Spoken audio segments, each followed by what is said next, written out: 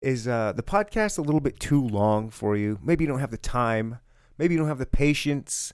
Love Neanderthal podcast, but can't listen to it in front of your kids because, well, I've got a potty mouth. Good news, everybody. I introduce to you now Primordial Ooze.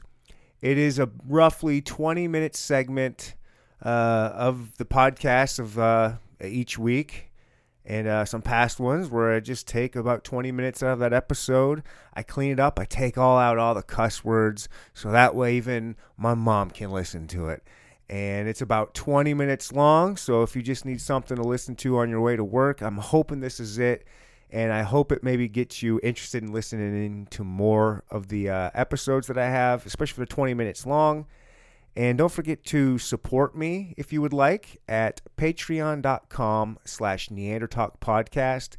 It really means a lot. You guys really have no idea how much just $1 a month can go towards me. And I appreciate everybody out there listening, supporting me, liking my Instagram posts, subscribing to my channels. Thank you so much for everything you guys do. And I hope you enjoy Primordial Ooze. Primordial ooze, also sometimes referred as prebiotic broth, is the hypothetical set of conditions present on Earth around 4 to 3.7 billion years ago. It is a fundamental aspect to the heterotrophic theory of the origin of life. How many people are researching if they're just dropping their kid off at quote unquote karate school or whatever the kind of school it is? Like, how many of these parents are really investigating who these teachers are? Well, I mean, that's you why I do should. A what I good do. teacher, you should. I mean, I that's why I do what I do. It's one of those things where the martial arts industry is a very strange place. One, there is no regulating body to martial arts at all. So anybody at all, at any time, can just go, I'm the 85th degree black belt of whatever style I decided to make up, open up a martial arts school and call it Steve's All You Can Eat Chinese Food Emporium in Karate. You come for the karate, but you stay for the egg rolls, and then after that, decide that they're just going to open up a school, and people, as long as they're charismatic enough and good at business, they can just operate. And no one's going to call them out on it because no one can actually stop them because there's no law to stop a chuckster. And so I actually started McDojo Life specifically because of a conversation that I had with a student. So at the time, I was a program director at a jiu-jitsu academy. I ran their kids program and their striking program and did most of the paperwork. So I wore many hats. And so I'm at the desk one day. My boss calls me and he goes, hey, man, I'm not feeling very well. Could you do me a favor and just teach the class for me today? And I give him credit. Like, that was probably the only time this dude ever called out sick, and call it fate or irony, or I don't know what you would call it, but the only time I remember this dude ever calling out sick quite literally changed my life. So like I wind up going on the mat, teaching class, super basic stuff, armbar, triangle choke, transition between the two, and then spar. Then after that, because it was a noon class, most of the dudes there didn't work, like because they were there for the noon class. So they were either off for the day or, financially well-to-do. So we're shooting it after class, and we got on the subject of McDojos. And so as we're talking about that for a good 30, 45 minutes, there was one guy there. It was only his second class ever. After everybody left, he pulls me off to the side and he goes, hey, man, I'm a little embarrassed. He goes, you guys were talking about something called the McDojo. He goes, I don't know what that is. It's only like my second class. Could you maybe explain that a little bit more to me? And so I did, which has since kind of become the basis of the 5 rules of the page. But when I explained it to him, he asked me a really simple question. And I don't know why it never clicked. But he said, how come no one does anything about that? I was sitting there thinking about it. I was like, that's a good question. I was like, I really have no answer for you. I don't know why people don't talk about this more or bring it up more. So I researched it that night because I couldn't stop thinking about that question. And then it came to me that there was only one website at the time that even remotely was trying to talk about it. It was called bullshido.com. Oh, cool. And Bullshido was a forum. But all it really was doing was, it was just people, like, there was no real resolve. There was no real solution. It was just like, this guy sucks. And I noticed there was a lot of waving in there. Like, people were just making fun of things that probably shouldn't have been made fun of. And then I realized, like, well, in order for you to fix the problem, you have to define the problem. If you can't define the problem, you can't fix it. And so that night I sat down, I started like writing up. I was like, well, what is really a McDojo? Because if you ask a whole bunch of different people, they're going to give you different answers. Some people are going to say it's a belt factory, like they just give away belts. Well, that's weird because there is no standard for that. So, like, for instance, if you go to Taekwondo, people in Brazilian Jiu-Jitsu will make fun of guys in Taekwondo because it only takes them 2 to 3 years to get a black belt in some organizations. But meanwhile, BJ Penn got his black belt in 3 years, but they don't make fun of that guy. You know, It's like, well, he earned it. No, the fact is that he did your style. And so you respect it. You just don't respect the other style. But that doesn't make them fraudulent. It just makes them different. So that about how long it takes you to get a belt can't be the answer. Then some people will go, well, they charge too much. Well, that's subjective. Just because you can't afford it doesn't mean other people can't. You wouldn't call a Lamborghini, you know, like a McDojo car because it's expensive. It just means you can't afford it. And so that couldn't be the answer. So I really defined 5 specific rules that were universal that I have yet to have anyone disagree with. And which is amazing to me because I would have figured there would have been at least one person be like, no, that doesn't count. But then after that, it kind of got the ball rolling. But what are those 5 rules? 1, no pedophiles. You shouldn't have pedophiles in the martial arts industry. If someone's been convicted of pedophilia, they should not be around the industry, primarily because there are a lot of children in the martial arts industry, and pedophilia is rampant in the industry. I never thought about that. But it makes so much sense. Of course, pedophiles always surround themselves around children. Oh, yeah. Man, I hate that. That's so scary. I really hate that.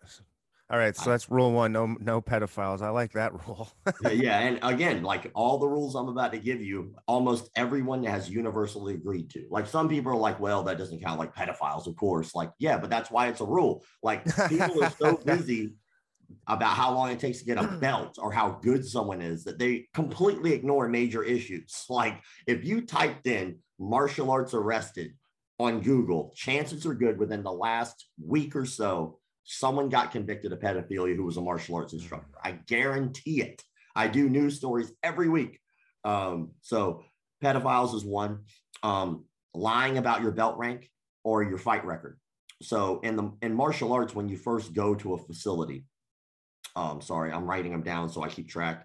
But when you go to a martial arts facility, the first conversation you have with an instructor is about them. Like you want to learn about what you're about to learn. And so they typically give you their expertise and what they are qualified to teach you. So if they're willing to lie to you in the first minute of meeting you, they're going to lie about it, load more. Right. And so lying about your belt rank and your fight record is very important. It's the equivalent in the martial arts industry of stolen valor. If you fought, oh, wow, okay. If you didn't, you didn't. And it's okay if you didn't. If you never fought a day in your life, that's okay. No one gives John Donahue a hard time. And for anybody who doesn't know, John Donahue is the person who is training Gordon Ryan. He taught at Renzo Gracie's facility. He's an absolute legendary instructor. He himself is now the world champion, but that doesn't matter because he's honest and he makes champions. And so that's okay, you know, as long as you're honest. Rule number 3 is unsafe training practices and cult-like behavior. So unsafe training practices and the cult-like behavior is something that is really funny because a lot of people will accuse traditional martial arts of being culty. When the most culty I've seen actually does come from jiu-jitsu. And I'm a purple belt in Brazilian jiu-jitsu myself. I absolutely love jiu-jitsu, but the culty stuff comes out of there. There's a term in Brazilian jiu-jitsu called a crianche. And I'm not Portuguese. I don't speak Portuguese, so obviously I butchered it. But a crianche was a soap opera character that was very shady and manipulative. And in Brazilian jiu-jitsu, a crianche is a term for someone who's a traitor, for someone who goes to another martial arts facility other than yours and trains with them. That's not how this works in real life, you crazy sons of... Like in real life, you know, I'm paying you for a service, and what I do outside of this facility is none of your business. Oh, yeah, that makes sense. Yeah, of course. Like, oh my God, he went and trained in another facility. Who gives a... Did he pay for it? Is he allowed? He's a human. He can do whatever he wants. But the moment an instructor tells you what you can and cannot do, obviously within reason, obviously you shouldn't go out and represent their school in a negative way and blah, blah, blah. I get that. But They can't tell you where you can and can't train. That would never work in any other place. You would never go to Walmart and be like, "Hey man, I'm really sorry. I went to Publix the other day. Is that cool?" And some cashier's like, "Get the Get out of never here. come back. Get out of here. You traitor. What a Traitor. creature." Yeah. You know, Nice. that would never work. So, but unsafe training practices is the other caveat to that, which is, you know, having your students just line up and hitting them in the head and making them take it because it's going to toughen them. That's not how science works, you geniuses. But overseas, you get this a lot because there's just not enough education on those subjects. And even in the United States, research about TBIs and CTE wasn't really a big deal until like the last like 20 years. Like if you really think about it, like even if that, right? If that, that's right. You know, Chris Benoit was probably the biggest case that really did like push it into like the forefront of people looking into it. I'd say that, or who's that? Was it Manti Teo, or was that who it was, the guy that shot himself? Was he the football player? Yeah, he was the football player. I think it was Aaron Hernandez. No, way before that. I think his name was Manti Teo. Yeah, that's a shame. Yeah. You know, it's scary stuff. And as a fighter, you will get hit, but it's kind of like saying as a NASCAR driver, you will get into a wreck. Like, okay, that's fair. You will probably get into a wreck sometime, multiple times in your career.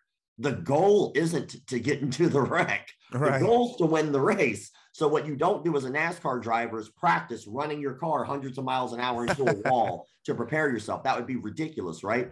But overseas, you have these people who are like, well, we want to prepare you for getting hit. So just stand there and take it. It's like, no, you morons. Like that, again, that's the equivalent of asking a NASCAR driver to run 100 miles an hour into a wall to prepare them for the wreck. That's just ridiculous. Well, listen, if Dale Earnhardt would have maybe practiced a few run-ins to the wall, he still might be with us today. Or he might not be with us at all before that race. He might not have made it to the race. Number 5 is no-touch knockouts and mislabeling technique. So obviously, like I say obviously because we're sane human beings, I'm assuming, no-touch knockouts is something that's practiced all over the world. They just call it something different. So some people will say it's projecting your chi. Some people will say it's your ki, spelled Ki.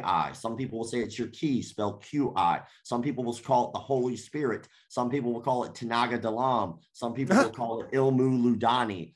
Like, it just goes on and on. All around the world in multiple cultures, they call it something different. But universally, for some reason, it's in every culture. And so people, thousands, if not hundreds of thousands of people. The no knockout. They believe no touch, no knockout. Wave your hand and knock someone unconscious. Wait, every culture has that? Every culture. Name one. What is that? What is ours? What's the Americans' version of it? It would basically come through Christianity. It would be the Holy Spirit. So you'll see stuff like that with televangelists who wave yeah. Yeah, like or in Russia. Sistema. Sistema does a lot of that in Russia. If you look up Mikhail Rybov, I forget his name, but big fat guy. Everybody's like, they taught the Spetsnaz. It's like, it's not how the military works. Any military doesn't work that way. Like, and I'm dumbfounded by this lie of Sistema. Like, oh my God, they have to be legit because they taught the Spetsnaz. Like, you understand. I don't even know what that is. I've never even heard of this word I never even heard of what you're talking about right here. Which one? The Spetsnaz or Sistema? Yeah, both. Spetsnaz is Russian special forces. Okay. So they're like tip of the spear. It would be, I don't necessarily know if they would be the equivalent of our SEALs, but they are the elite of the elite in Russia. And Sistema is a Russian martial art. And their figurehead is Mikhail Rybov. And I'm pretty sure I'm butchering his name. Obviously, I don't care because he's a fraud, so he can. But Mikhail has done things where he'll have someone lay on the ground and he'll wave his hand and they're like, I can't move. I just can't get up. And he's like, yes, I know. And he'll explain scientifically how he's manipulated their energy and they can't get up, and then he'll wave his hand and they can get back up. And what's funny is people will defend Sistema to the grave and they'll go, oh my God, Sistema is so legit because they taught special forces. Well, how about let's give an example of our special forces. Do you remember a story called The Men Who Stare at Goats? Oh, yeah. Yeah. That's a real story. There was That a really happened. CIA. That was like a CIA thing, right? They were That trying was to. our military. Our Right. government paid millions and millions and millions of dollars to try to train special soldiers to give them superpowers, like things like walking through walls or astral projection or mind reading, like all Right. that, right? Obviously, all they really did was just pump a bunch of soldiers full of drugs and then hope for the best. But that's a ridiculous stain on our military, is the fact that we bought into that bull. And so, but that no one would say, oh, that's legit because our government paid for it. Like, no one would say that. They would be like, yeah, that was just a really stupid oversight. But on the other hand, you have Sistema, and people talk about that. Well, how real militaries work is they bring in multiple instructors from all kinds of different walks of life, from all kinds of martial arts backgrounds to teach special forces units. So you'll have a JKD guy, like somebody like Dan Inosanto has taught special forces before. Somebody like a Paul Vunak, who's taught Navy SEAL teams before. Somebody like, the Gracie family, who they brought multiple times in to teach special forces units. Like, but they don't just teach them one thing. Like, they pay for Right. a lot of different things. So when Russia goes, yeah, or when people try to defend Sistema by saying, yeah, they taught the Spetsnaz, like, they're not the only ones who did. And just because they did that, that doesn't make them valid. Like, they got hired for a job. Yeah, Okay. like I said, I've never heard of that one. What's going on with people that are believing this? Because when you do watch those videos, that clearly that person, if the power of chi, where it's like Goku's invisible fireball hitting somebody, what is it to the person that I don't understand the person that when they get hit by the chi and they throw themselves back, obviously they're not feeling anything. It's a part of it. They have to know they're acting and putting on this big show. What Up is to it? a point. But Up, up to a point. So, like, just for anybody who wanted it, the last one, shady business practices on the rule set. But when it comes to the victims, and I call them victims because it's just like any other cult. The hard part is that when we look at martial arts, we have a hard time making martial arts and cults fit together.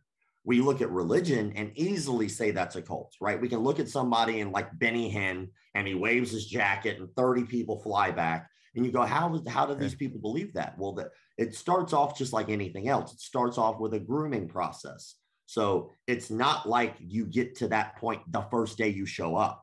That's not how any of this has ever worked. That's not how a long con works at all. The first thing I need to do is I need to start slowly brainwashing you over a long period of time. And then I need to start isolating you. So by isolating you, that might not necessarily just be physical, that might be mental. So for instance, in jiu-jitsu, when, like I said before, the term crianche, oh, you can't go train over there. If you go train over there, you're a traitor. That's isolation. That's a part of grooming. You have to think the way we think. You have to do what we do, or the consequences are we excommunicate you. Now, if you think about it from a term of like somebody who just started, they either stay or leave, right? You got to figure for every cult, there are a ton of people that never even joined up because they thought it was ridiculous. right. But for every like 100 people who thought it was ridiculous, one signs up.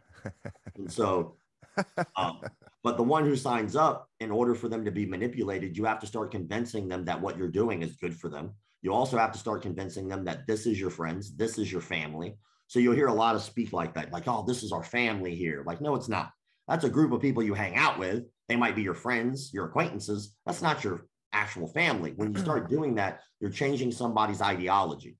You're starting to slowly but surely manipulate them into believing that this is my family. It's my extended family, but it's my family. Okay. And then when I put you in a position, finally, you have to make a decision.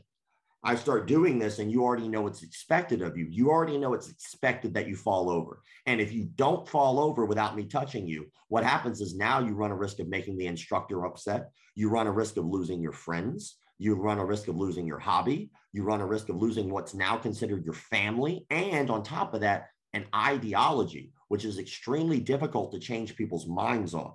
Once somebody has a belief, it's up to them to change it. You will not change someone's belief. They have to want to change it. And so they get caught in this situation where it's like, okay, if I fall over, I can continue life as normal. But if I don't fall over, I lose everything.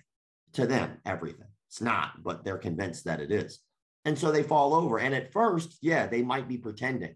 But the problem is with ideology is over a long period of time, you can start believing some really stupid. And so they might not believe it at first, but over a long period of time, they definitely could start believing it. They could really believe like heart rates could go up, blood pressure could drop, like it could actually give them a placebo effect. Wow. Now they're doing it to themselves. Wow. They are. They're 100% Right. doing it to themselves, but it is a placebo effect based on manipulation over a long period of time. Wow. So if you ever talk to these wackos, which I have to, what you wind up hearing is a lot of like, I promise you it's real. I was there. It happened to me. It's like, look, man, I could do a couple magic tricks right now and convince you that they were real. But the problem is that I will tell you that it's a magic trick before I do it. So you know it's a trick. If I did it without telling you that, I might convince you that it's chi, the Holy Spirit, some type of higher deity or power, but it's not. It's just a trick. But to them, their life is everything to that cult. That is their life. And so it's a very difficult thing to try to get them out. And that's why I do what I do. I might not be able to get those people out, but if I can just show enough evidence that people will be aware that that's a real thing that happens to people, I can get less people to join them. And then, I do my job.